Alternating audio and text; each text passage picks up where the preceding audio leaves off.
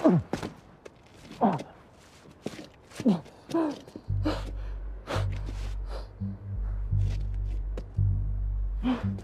should have been much worse.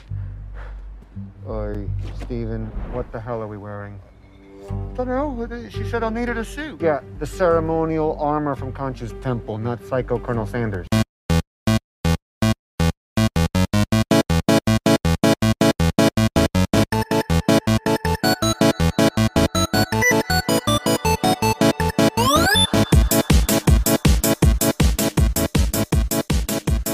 Welcome, everybody, to Back in My Day. My name is David Petrangelo, and this week, the not-so-stereotypical millennials will be diving into the second episode of Moon Knight. This week, I am lucky enough to be joined by... Michael R. Power. Ian Walter. And Wife Power. Welcome, Wife Power. We're going to kick things off right away. We're not going to waste any time here. We're going to dive right into this, but before we do get into our beat-by-beat breakdown of episode 2 that you joined us for this time, what did you think of the way that the show kicked off in episode 1? I really like it so far. I still have a lot of questions, but I'm open to sticking it out and waiting for them to give me those answers to those questions. But the overall show itself, I think it's really well done. I love Oscar Isaac just as an actor, but he's doing a really good job with the character, and you can see it a bit more in the second episode, so I won't get too much into it. But the way that even the tone of his face, the muscles in his face change when he is Steven compared to Mark, it's just remarkable as an actor that he almost it's the same person, but he looks he looks a lot different. It's I think that aspect of him is really cool. You can tell who he is just by the visual of him. But I'm really, really liking it. I like that they're not spoon feeding everything to me, and letting me kind of explore that character from an unknown, because I really know nothing about him. Yeah, I'm really enjoying the show so far. Nice. Yeah, and I came into it very similar. I don't really know anything about the character.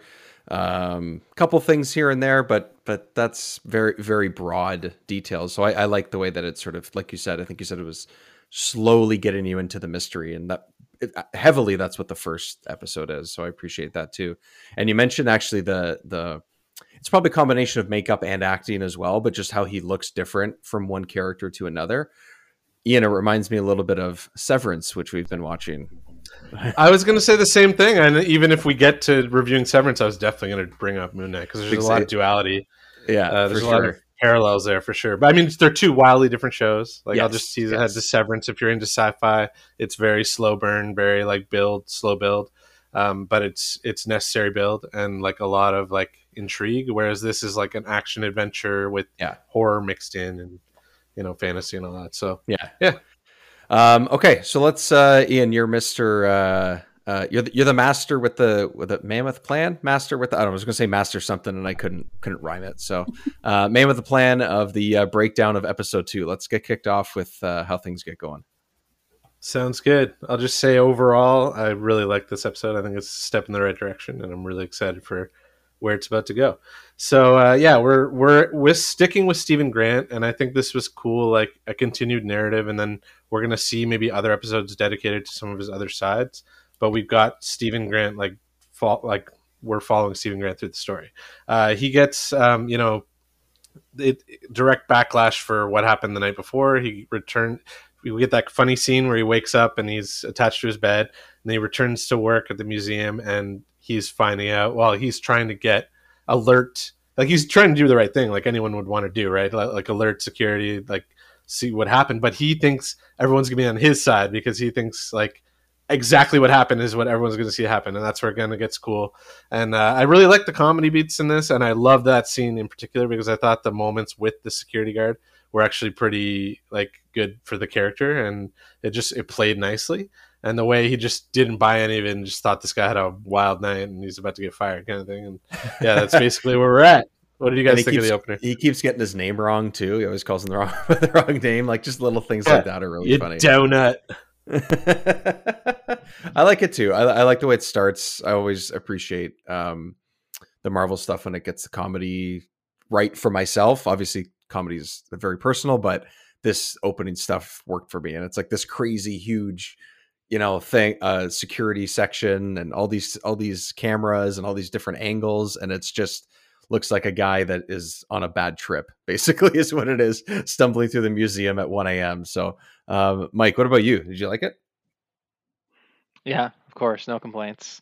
The guys hinted at it, but when they look at the security footage, no one can see I think we figured out it was a jackal, right? And so it looks like he's just losing his shit and destroying everything for no reason. And it's a good way to like sort of write themselves out of that situation, you know what I mean?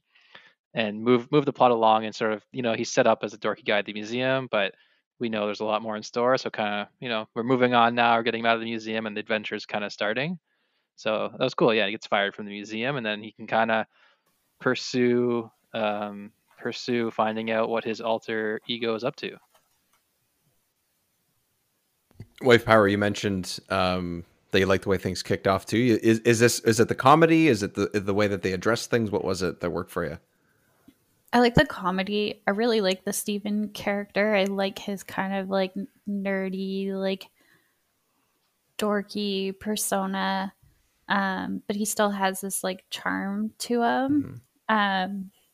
But yeah, I really like him. I like how he likes, like you guys kind of mentioned, like he comes in there all confident, like, I know what happened, like, I'll show you, let's look at the footage. And then it's like he's watching the footage and it kind of just makes him look like the crazy person. It just turns on him. Like he thinks it's going to go one way and then it goes the complete opposite. So and a lot of the times they hinted towards like him, like, is he just crazy, or you know what I mean? Like, so they still kind of like, I think we know he's not, but he still kind of like has doubt in himself. Like, I'm just crazy, or I just sleptwalk, or like, what's wrong with me? That comes up later where he's like, you're just a personality, and I'm gonna just take enough drugs that you go away or whatever, right? So they play that up a little bit, which is good.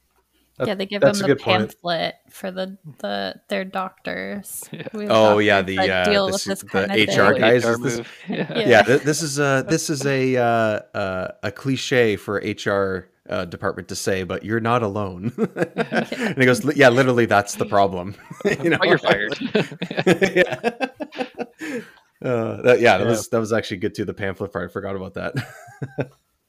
Yeah, and I was going to say the security guard just played it in such a way where you could think that like he is just crazy. It could be just all a dream because we really don't know at the end of the day, right? Yeah. So he uses that key card. So now we move into a bit of a horror scene where we get Khonshu coming through the hallway and chasing him. But that didn't happen, I guess, until after he visits the storage locker. Did you guys happen to notice the number on the storage locker had like a QR code?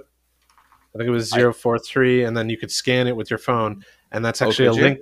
Yeah, and it's a link to Werewolf by Night, issue 34, I think, was when he showed up. Or one of the Werewolf by Night issues. The one that, Power, you've read, right? It's interesting that they would link to that one because I think I mentioned the first episode, I'm going back and reading a lot of the Moon Knight comics, and I'm in the Epic Collection number 2 now, which was where he actually gets his own series. Before he was like in Werewolf by Night, and he was in Defenders, and he had a Spotlight issue, and he was in issues of the Hulk, but then he got his own series eventually. And they kind of retconned that. Well, they did retcon that Werewolf by Night origin story. So I'm surprised they didn't link it to actually the first issue of Moon Knight, which is actually much more relevant now that I've read that. That's where he dies in Egypt and gets by Khonshu. So that's actually, more of what's happening here. But it's a cool little Easter egg. It is a fun little episode and ties into the horror vibes. We basically get this great character sequence where Stephen Grant's finally confronting Mark Spector about everything that's going on, and he finds the Golden Scarab in the storage locker. What did you guys think of the back and forth between Mark Spector and Stephen Grant and Oscar Isaac overall in the series? I like seeing him play these. I think this is actually what I enjoy the most so far. Aside from, and we'll get to it, but aside from the way that Moon Knight looks to me is really cool and interesting. I think they pulled that off really well. But I like seeing, like, Mina, like you mentioned, a good actor playing two different roles and playing them very differently as well. Like, sure, he's not literally acting with himself in that scene, but I do like seeing him play the goofy guy and then playing the straight mercenary. I do think that there's a really good contrast there, and he does a really good job of making that believable, as literally two completely different people. Like if you had these two people physically in the same scene and he shot, each side of the conversation separately, like, you would believe these are two different people, the way that he's pulling it off. And this is a cool reveal too, and it's just like his little hideout and everything, and they do this in a really cool way, the way that they really show both of them in this scenario. I think it's a fun way for it to happen. It's sort of a little bit thrillery. It seems a little bit, darker and everything. And I think that's part of the tone that they're going for in the show, but I liked it. I thought it was great. The mystery's still there, right? It's like unraveling. Absolutely. Yeah. I want to hear what Wife Power has to say, but then I do have some sort of questions that I want to ask about the two identities after. I think it's really interesting. I know, like, I've talked to Mike about this. One of the mysteries around the show that I can't fully, like, figure out yet is the idea around the two personalities. Like, it seems like there's more going on there than just, like, a split personality. But, like, I don't know. It's just, I don't know the full, like, dynamic between the two personalities and, like, how it came about. And yeah, I'm actually interested to know that too, because it's way different, at least the comics I've read, which is most of the original run. It's way different in the show than it is in the comic books, where it's like they're not so combative with each other. He kind of just takes on whatever personality fits the situation. And the other thing that's weird is, like, Stephen Grant Mark Spector is kind of the real person. That's the person that had, like, the whole life up until, that thing happened. Yeah, and he's married, he's lived life.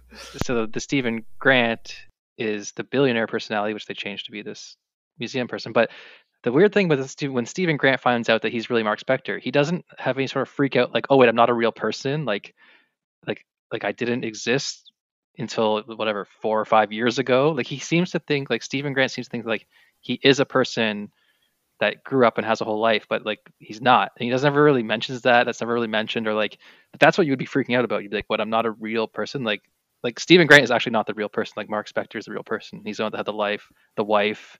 He's, until this certain break, at least in the comic books. So I'm hoping it's intentional too. Like, I'm hoping it pays off that way. It's just weird, like, because he says he calls his mom, but it's like, who's his mom? He's and then Mark Spector says something later, like, I'll leave the body and, like, you can have it. But, like, he, Stephen Grant's like, I don't know, maybe he's done enough to. It's just weird to me that, like, you in the other comics, like, he knows about his different identities, so he can, like, forge them purposely. But if you didn't know and you were Stephen Grant, there would be so many weird things missing in your life, like, where's your family and your childhood friends, and all that, it does bring to mind another sci-fi series that Dave already teased earlier, which is Severance. Right? There's ideas behind. They're really diving into the illness, dissociative identity disorder, and they're really. I think that it's intentional that they're leaning into him just experiencing these things as his own person, and he's maybe too wrapped up in everything not to worry about, like, the deeper meaning. I am interested to see where it takes it, where it goes, and how it explains it, and if Stephen Grant then becomes sort of the main personality sort of thing. So yeah, it's interesting, and I like that it's different from the comics, because it's, even if you're familiar with the material, it adds this sort of unexpected element and this sort of mystery, and you know what I mean? It's not all, like, spoiled for you, I guess. So yeah, I mean, I don't know about you, Wife Power, but for me, for the two of us going into it with less information, I buy the fact that Stephen is the guy. Like, he is still a living person, and he is has had a life and everything, and I think that they're taking you along for that ride, and I like him as a character, so I hope they don't completely drop him, and I don't think that's what they're going to do. But I don't know, to me, I didn't think too much of it, and I just thought, oh, they're just two different people somehow. I haven't thought that deep about it, I guess, but I was just like, oh, his life still exists too. I don't know. What about you? Did you feel that way too? Because to me, I don't know. I bought into it, and I'm following. I'm going with the mystery that they're giving to us, I think. Yeah, I bought it in the first episode. After this episode, I'm more leaning towards that Mark is the main personality, and Steven, the personality of Steven might have been developed as almost like a coping mechanism, because like the bits and pieces that you see of Mark, he does have kind of this like remorse and weight of the things that he's done as Moon Knight. Yeah, no, that's actually a great point, Mina, because they're telling you now that if we're thinking about Moon Knight, that Mark Spector has been the avatar of Khonshu up until this point. But the interesting thing about this episode, and especially because in the first recap, we were saying how we liked that they started with Stephen Grant. So now we're getting a mixture of the two, and we're working our way through the episode to see what happens if he were to get the power of Khonshu as well, right? So this is right after their argument, and he decides he's going to stay Stephen Grant. He has to also confront Khonshu in the hallway, and I really liked the way they played that horror, and it felt very 80s, 90s. Like, it felt like very throwback all horror. The lights, of course, follow them, but then go up behind them. I was just like, this is so corny, but it looks cool. I think he looks really cool. Like, he's like spooky. He's got, I don't know if it's like a true voice actor, but whoever does the voice. F. Murray Abraham, I think his name is. Oh, the guy, the writer, yeah, Murray Abraham. You're right. Yeah. Oh, okay. Yeah. I think he's like super spooky. The voice like really adds to it. And he doesn't like. It's like I know he's probably like CG, but it does kind of have like a costume feel to it. Maybe it's just like it's a person in the costume, and they're just CGing the head.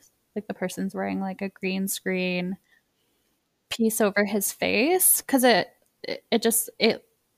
looks very realistic at the same time that like you know it's not, but I think they do a really even good... in the close-ups, it's believable. Mm-hmm. Yeah, I love the way he looks. I love how it's sort of he's obviously huge, but he's hunched over, and he's got the huge the head, what vulture. It looks like a giant vulture skull, which I think is awesome. I think between the way he looks and the way Moon Knight when he's in the suit looks, I think the CG looks amazing. But then there's like parts of the action scenes, like I mentioned in the first episode, that I thought looked off, and I can just tell, like, I guess it seems to me anyway, where I can tell where they're spending the money. So, but it makes sense because Moon Knight himself and Khonshu are going to be showing up constantly and probably in pretty much every episode. But I love the way that they insert him in these episodes, especially in this one. He shows up, up on a wall a couple times. He's really close up and in your face in this one, and I think it works so far. I really love the way he looks. I think he's sort of constantly flowing and stuff too. Like, he's not just like a static character. He pops up behind him, in front of him, unexpected places. This is one of my favorite parts is when he shows up. Hopefully though, he doesn't show up as like this big bad and like takes over an entire episode. I like that there's just snippets of him that pop up. There's just like small bits at unexpected places. And it reminds me a little bit, like Mike, like you were mentioning in the first episode, like Fight Club. He kind of reminds me of what they did in Fight Club, when characters sort of pop up out of nowhere, that are kind of Easter eggs in that movie. It's on purpose, but you could miss it in some areas because at some points he's in the background in the distance. But I'm liking what they're doing with Khonshu, probably more than anything, actually, is how they're treating that so far. Yeah, that's cool. Mike, what did you think of him? Yeah, he's great. I just echo everything else. Sometimes TV shows don't have good digital like special effects budgets, but they seem to be treating these Disney Plus TV shows, especially the Marvel ones and the Star Wars ones, like movies. Like, they seem to be giving them that same treatment. So that same maybe special effects departments or something, like sharing their effects departments, because they look just as good as movies a lot of times. So yeah, it was great.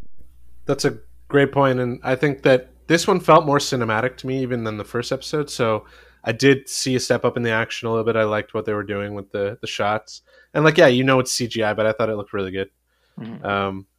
Yeah, and so we've touched on most of the major characters. When he gets out of the storage locker, however, he runs into a new character, Layla, who it's teased on the phone from episode 1.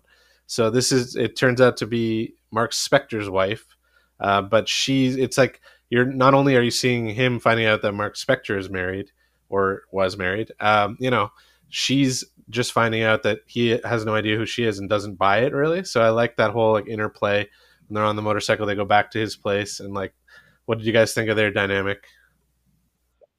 So I'll say this off the top. Like, I think their dynamic is okay. Like, I think that their chemistry is good. I think they work well in the scene together. But what I didn't love about this, and I'll just get it out of the way fast, is that there's all this back and forth about like, how do you not understand? How would you not remember this and that?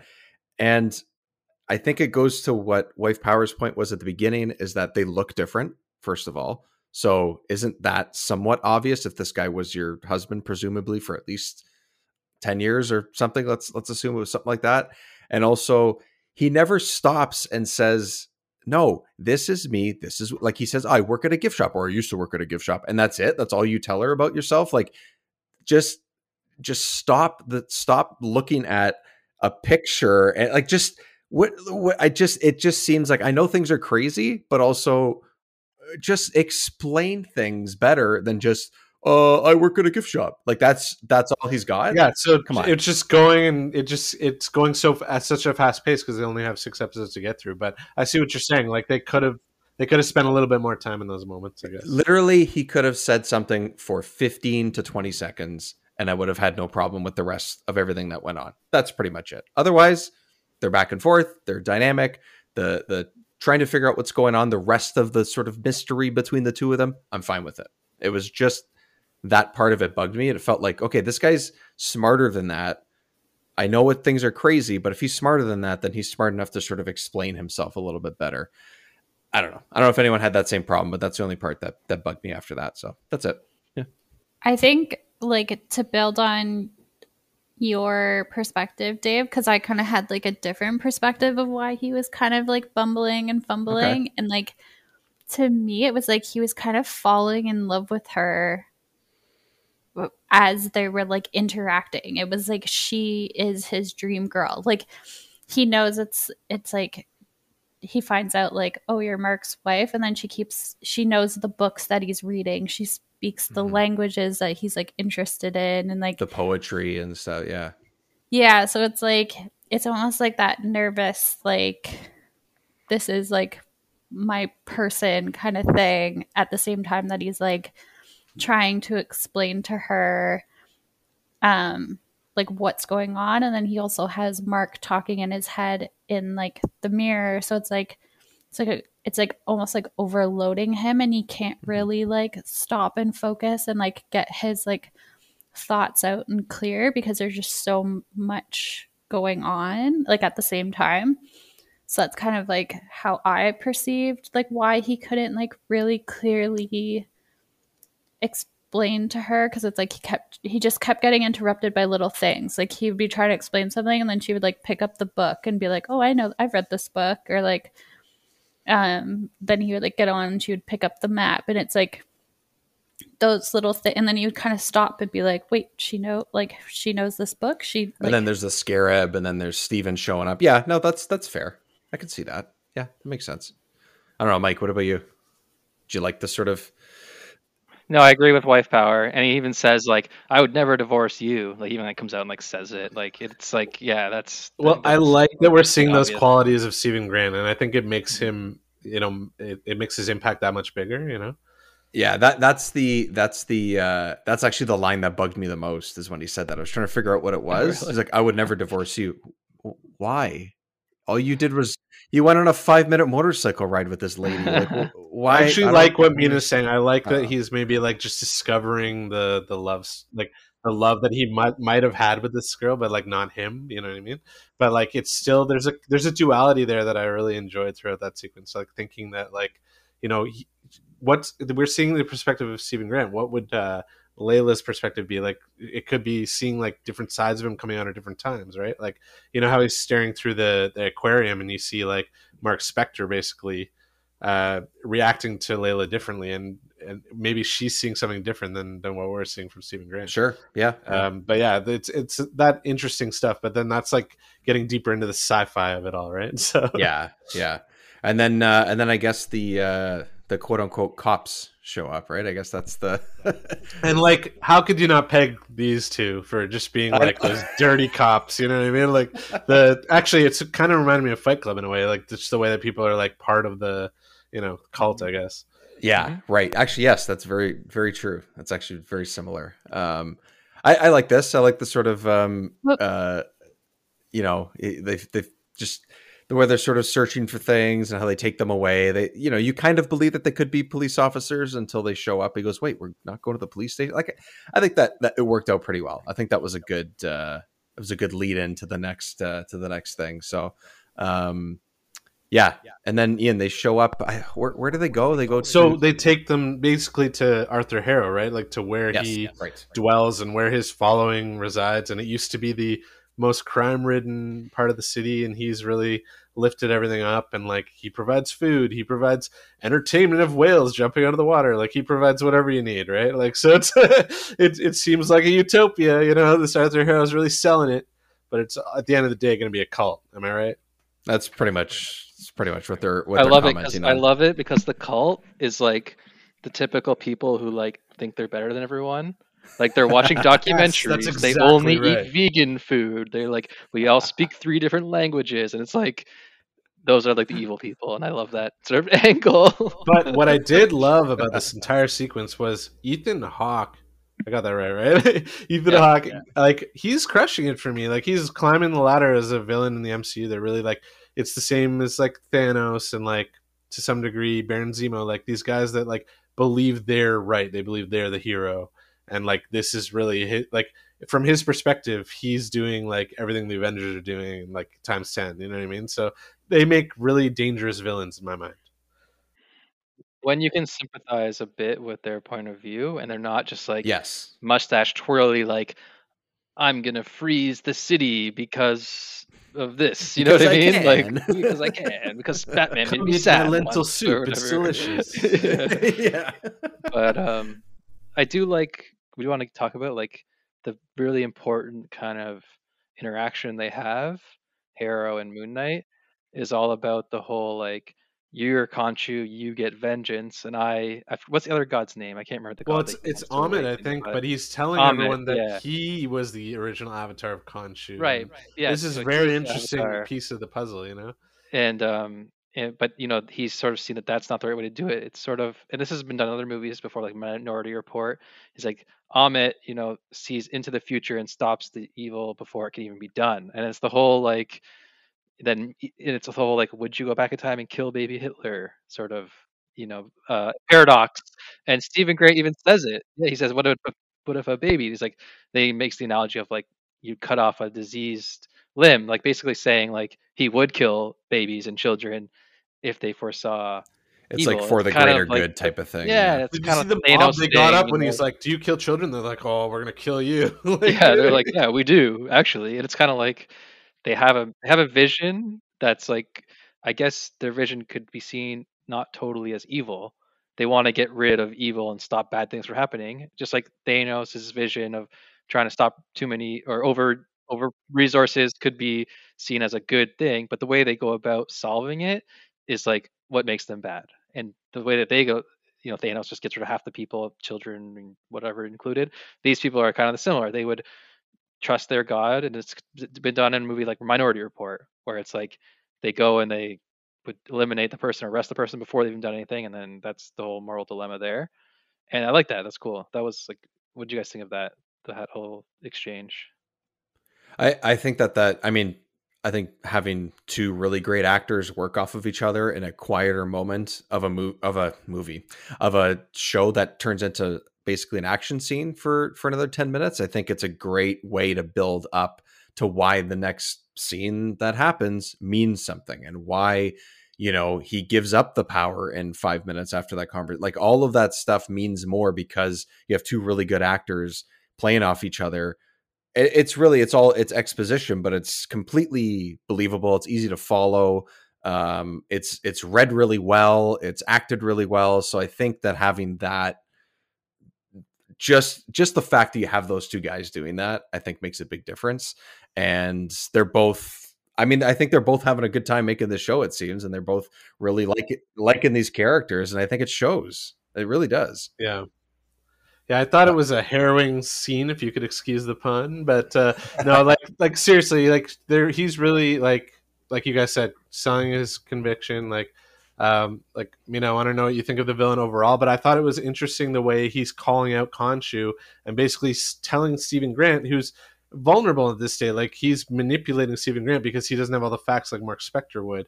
So he's really trying to gain Stephen Grant's favor.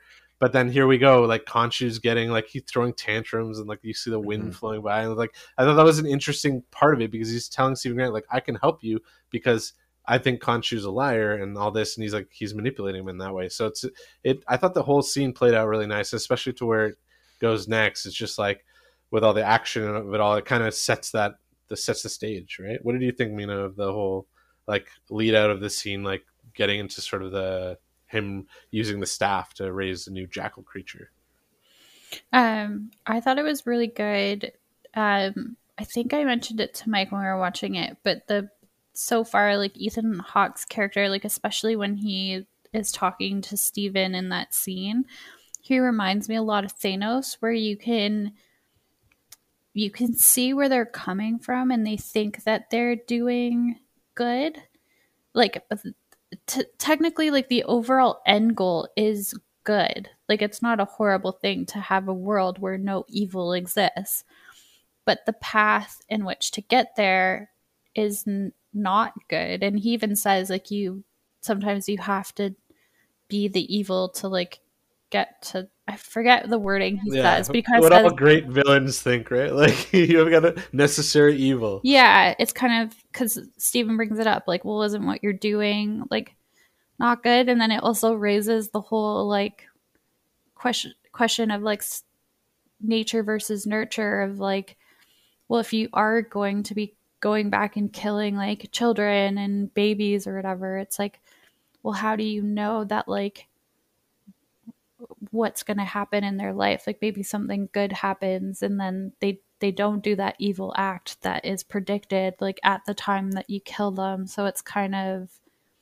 that aspect of it is like, because it's the whole like idea of like society and people is like people can change. Like we always believe that like someone can like even if you do something bad, you can kind of have that remorse and that redemption of like yourself. So it's like to have this person, Darth Vader can do it. Anyone can get redeemed. Exactly. It's so it's like Darth Vader would never have been afforded that chance to do that good because he would have just been wiped out for all the evil that he had done. So it's like it raises kind of like, is it really a good thing? Because it's like you might be punishing someone that, how do you punish someone before they've actually committed a crime? So it is the same thing of Minority Report, right? In Minority Report, they did that thing where they showed that like the people, they might as well have made a joke about Minority Report, right? Yeah, they might as well. But it is an interesting concept that other movies have sort of, explored, and so to explore it in Marvel is kind of, it's an angle for a villain they haven't taken yet, and it's, they've had so many movies, so many shows that it's hard to find a new angle. So this is cool, kind of new angle, and it fits in with the Egyptian gods and everything. So it's well done, I think. Yeah, well, that's one of the exciting things for me. Like that's why when Loki came and it seemed to be like repetitive or derivative of other sci-fi properties, like, yeah, but not in Marvel, like not in the MCU. So I like when they could take something that's like an established trope and really put the Marvel spin on it. I think it works sometimes, and we're seeing it in this. Whether you like it or not, it's something fresh for the MCU. I do wish though that at the end of the conversation when he was like when he summons the jackal Jackal, right? That's what we decided. I keep forgetting. Everyone's calling it. I think they mentioned that it's a jackal, right? Or he actually, it's Stephen Grant who calls it a jackal. So I guess he would know because he's the expert. He's at an the expert museum. at the museum. Yeah. I was hoping that, like, because we're in a bigger area and because it's the second time that he's summoning something, that it was going to be some like larger, different thing. But I feel like we're going to get that at some point. So I think this is kind of cool how he has to basically not force himself, but let himself be taken over. I like how this played out. How it's a sort of chaotic chase scene, and he summons the suit, and he kind of figures out that the suit is powerful, and he kind of figures out he can fight on his own, but not with quite as much skill. I liked his discovery. He's like, oh wow, like. Well, that was a great moment. I really laughed at that. That was great. I thought it was when awesome. He lands and he's all like Mr. Knight, and he's a completely different Moon Knight because it's Stephen Grant with Khonshu and not Mark Spector. So is that what that is? Is he wearing something different because like is that supposed to be reflect? It's a newer layer of like comic lore. Like it's not from the original runs, but it's like a more later, and it actually makes perfect sense that a different type of a different personality, if they had that power, they would kind of use it differently. Right? Yeah, I'm trying to wonder if like that's like if Stephen had power, or if he was in the place in his life that he really wanted to be, he would be the guy with a suit and would be respected and quote unquote strong with a suit. Maybe that's why he looks that way. So that was my perspective on that. It's not just like, it's not random. It's not like, okay, I conjure this, or I summon the suit and I have an actual like white suit on. That's what he wants to look like, right? His life's not put together. If it was, he would be, Bruce Wayne looking, you know what I mean? Something like that. Like Mike has said, they changed his character. He is a billionaire in the comics, but in this, he's not. So maybe that's their way of calling that back, is that? But maybe I'm just looking for threads. I don't know. Yeah, it's not something Mr. Knight's not something I'm familiar with, but I know I'm not going to get this totally right, but in the later comics, there's something of, there's 4 phases of the moon, and there's 4 versions of Khonshu, and one is like more wrathful and one is less. And Mr. Knight is sort of the personality that is the less brutal and more level-headed, more pragmatic kind of Moon Knight personality. And he's the one in the comics kind of like works with the police, and he doesn't get as like violent. And so like, but I think they've even changed that a little bit in this, where it seems like Mr. Knight, it seems like each personality in Mark Spector's body then has a suit that they could put on to be Moon Knight, and Mr. Knight is Stephen Grant's suit version of Moon Knight or whatever. So, and it's a great point. It actually makes me wonder if we ever got a Jake Lockley in the series, or another season, another sequel. Like, what would he put on? Could he put on something more akin to the comic, like a suit made of silver or something, like where he's like really like mercenary style? But that'd be interesting to see. So I thought the visuals were great. I loved the surprise moment of like a different style of Moon Knight, like you guys said, and like he gets those look like gold batons.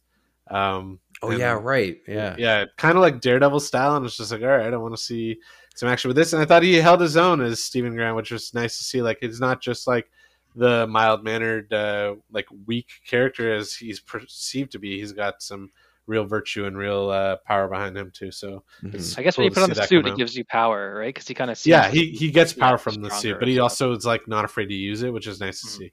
So yeah, and then of course he gives control over to Mark Spector, and we see like this is the guy who was like the fist of vengeance all these years, and like knows how to, like, the monsters are afraid of him, kind of thing. Like, so it's really cool. That those are kind of like the Batman parallels that I like that are sprinkled in. But I also love how this series is dedicated to showing you how different from Batman Moon Knight truly is. And I think like it's kind of by design that each personality is going to have their own side of Moon Knight, and so Moon Knight is like a final product made up of all these different things. So I like that too. And then Layla had rescued him in that moment. She gets involved in the fight.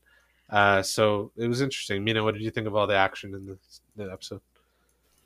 I really like it. I liked the humor around like his kind of like his confidence growing once he becomes Mr. Knight. Like once he gets on the suit, like he's kind of like checking himself out in the reflection. He's like, damn, I look good. And then like when he starts the fight, like he takes off the jacket, he's rolling up like his sleeves, like down to business. He rolls up the sleeves. I love that too. He's like a Londoner, like downtown London. yeah, it was like Absolutely. it's just Yeah. pure like comedy, and it kind of like plays on like what you guys are talking about, like maybe when he's in like the Mr. Knight costume, it's not really like his battle costume. It's like more for like different.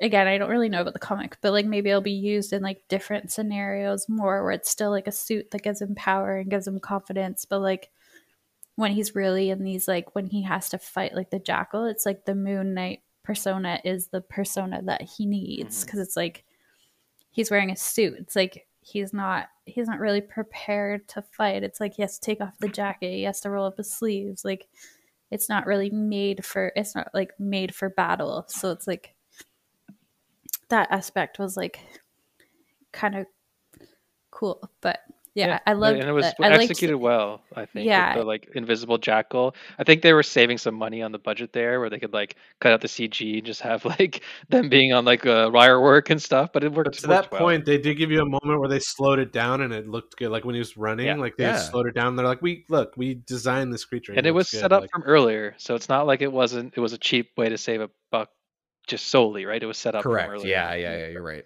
Yeah, it still I makes like sense. the invisible creature aspect of the fight. It was like a funny way to like throw things in a different perspective, you know. I thought it still looked really well. Like I think it looked cool. Like I mean, he's probably getting pulled. The stuntman's probably getting pulled around with wires and stuff. But there's a little bit of CG going on potentially. But like I think even if it was done all practically, I thought it looked great. I thought it worked out really well. Yeah, Yeah. and it was cool too that once he's like Mark Spector's version of Moon Knight, it's like battle It's all hardened, over. like Yeah, seasoned, it's it's all just, business. yeah. He's like, I know how to take care of this thing. He throws the Jackal on the spike, and just that's that. You know what I mean? So, he Mortal Kombats him. but in the process, loses the Scarab to Harrow. So basically, like raising the stakes for the overall arc of the series. But then he has that moment where he's now Mark Spector again, and he's got Stephen Grant is now in the reflection, and then he's got Khonshu to deal with, who actually reveals that Layla would be his next target if he ever gave it up. So I thought that was an interesting part of it too. That he's like, there's stakes for Mark Spector, there's stakes for now Stephen Grant, everyone else, right? So it's an interesting aspect of the show. But why? Like why her? Did I miss something? Is there a reason why? Or is it just because it's a threat? Remember, Mark Spector's been alive a lot longer than Stephen Grant, right? So sure. With Layla, like they've made comments here and there that hint that she's been along with him for the ride. She's also in on the missions, and like Khonshu's aware of her. She's aware of Moon Knight and the suit and everything. So like he's threatening that she would be the next Moon Knight, essentially. The next Khonshu. I guess using her as a threat, I guess, is kind of what it is. Yeah, the way I took it is Layla isn't his next target. His next target is Mark. He wants Mark to be Moon Knight. He doesn't want a replacement. Like, so in order for Mark to like not give up, the only thing that Mark would not give up the mantle for is to protect Layla. So Khonshu is using that as a way to maintain control over Mark, so that Mark will stay. That's how I interpret it. Is like he's using Layla as like and it's like the points that Ian's making it is like in Mark's mind make the idea of it believable that like maybe like Layla could be the next target, but I don't think it seems like she's capable of doing it, so it's like kind of believable. But yeah, I think it's probably he's doing it so that Mark he gets to keep control of Mark, and Mark will keep doing what he's saying. That's what it seems like. Well, he definitely doesn't want Steven. He's like, this guy's an idiot, right? Like he keeps insulting him. So I really like the whole dynamic between all of them, and I think that it's really adding up to something cool. Yeah. And then of course it's he's selling him the next mission. He has to take it, or else he's going to use Layla. So off Mark Spector is to Egypt, and it looks like now it's reversed. Maybe we might get a couple episodes where Mark Spector's at the helm and it's Stephen Grant and the reflections and everything. So it could stick with Mark Spector for a while now that there's like 6 episodes to a series. So if he has 3 main personalities without the suit, 2 or 3, then maybe they're dedicating each like 2 episodes to each. It seems like they're just sticking with these 2. I think it would be weird to introduce another one. It might be, but you never know if there's a third or if Khonshu ever gets control. You never know. So yeah, it might be something like that. I think if you start bringing in, they would have had to establish the multiple ones probably within these first 2 episodes since there's only 6. Unless for whatever reason tease a third at the end of the series or like something like that, or one will show up in like the 4th or 5th or something, right? And then that one could be used in the finale or whatever. But otherwise, I think Mike's right. I feels like they're going to probably stick to the 2, which I'm fine with. I'm fine with seeing him roll these 2 different personalities. I like it so far with them. I don't love the show at the moment, but I'm enjoying him playing these characters.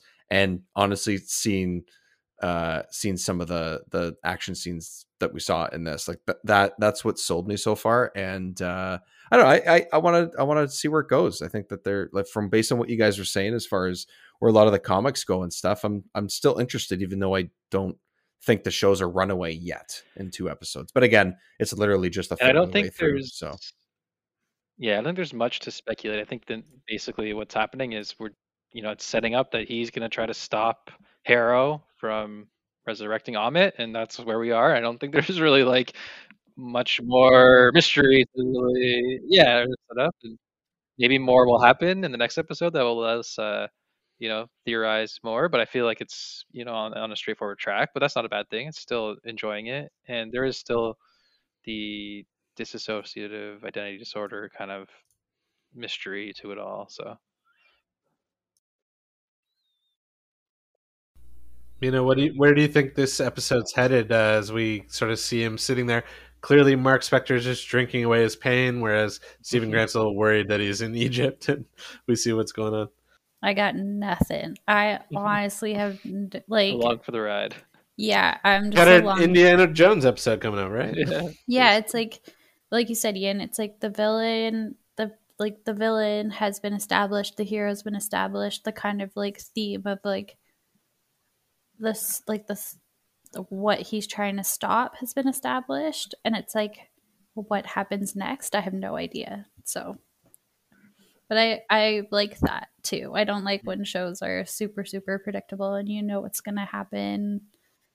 Yeah, I'm with you. So I was just making a point of like we theorize a lot in like WandaVision recaps, and this is more of a straightforward kind of not as many in a way that maybe Falcon and Winter Soldier was as well. I agree with you, but like like you guys said, nothing bad with that sort of linear approach. But the thing where it gets exciting is it's linear but with multiple personalities. So it's like you have different characters that are experiencing the same thing through different lenses. So it's interesting. And sometimes shows introduce the big bad, like kind of Falcon Winter Soldier kind of did a little bit of that. Like you're keeping back like who the power broker is and who this is, and the Marvel shows have done that, and like Loki did that too. And there's a lot of theorizing in Loki, whereas this is kind of a different take. They've shown you the bad guy right away, and they told you his plan right in the second episode. And now you've got the hero and the villain, and they're gonna have 4 episodes to sort of duke it out. We'll see what else happens. Yeah, I have heard. I've Ian, I think you mentioned it before we hit record, but like there was I guess you could call them quote unquote review copies going out for the first 4 episodes. And I have heard strange choice. It happens, but I have heard that 4th episode is like a really cool dynamic turning point in a positive way for the show. So I am excited. I don't know any details about it because I'm just going to avoid it completely. It doesn't seem like there's a ton of spoilers out there anyway, but the fact that I know it seems like that is universally known at this point is cool. I think overall for me, it's just Oscar Isaac has proven that he's capable of doing multiple roles and in tandem and playing off each other. And I think like that's amazing to me for these 2 episodes of a series. Like I think he's going to be able to carry the whole show with like really impressive dynamic between 2 versions of himself. It seems like an actor's dream, like especially someone like him, like to show off his chops, see why he took the role and everything. And I'm glad that I hope the character sticks around because they're saying that he only signed on for this season and that's it. but I really I think like that just means there's no guarantees, but like he'd probably be open to doing something else. Yeah, It I would hope just so. be, Let's see Moon Knight cost more. money. Yeah, He would just cost money. Yeah. pay him whatever he wants.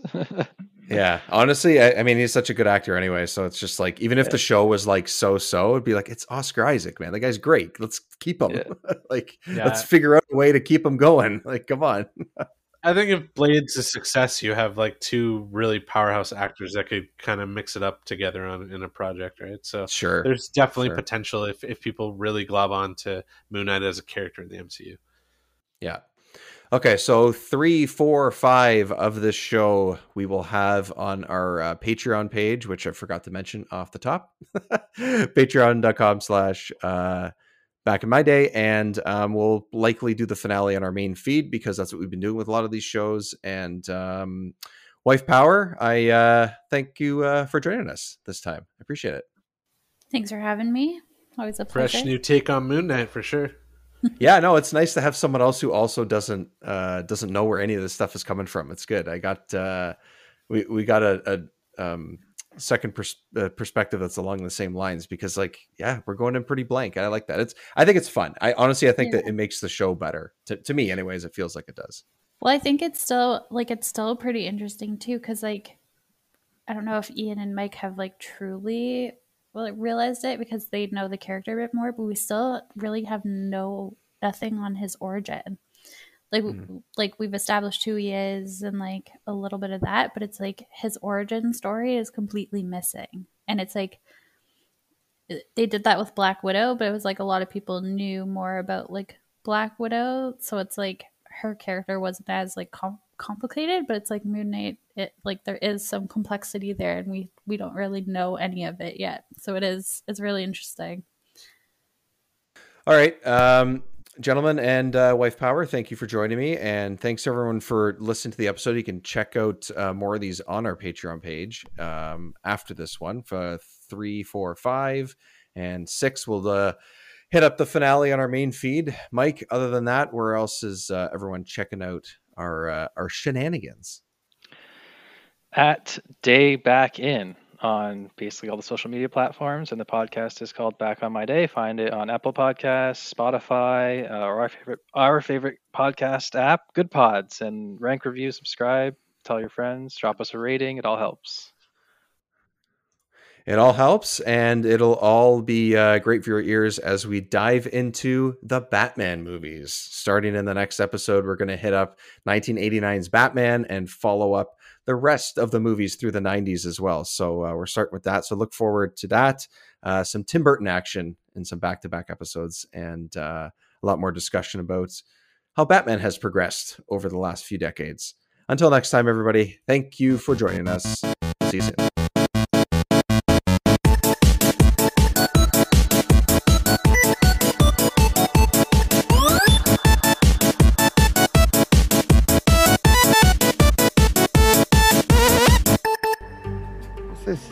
What is that pose for? Pretty cool, actually. Huh, I like this.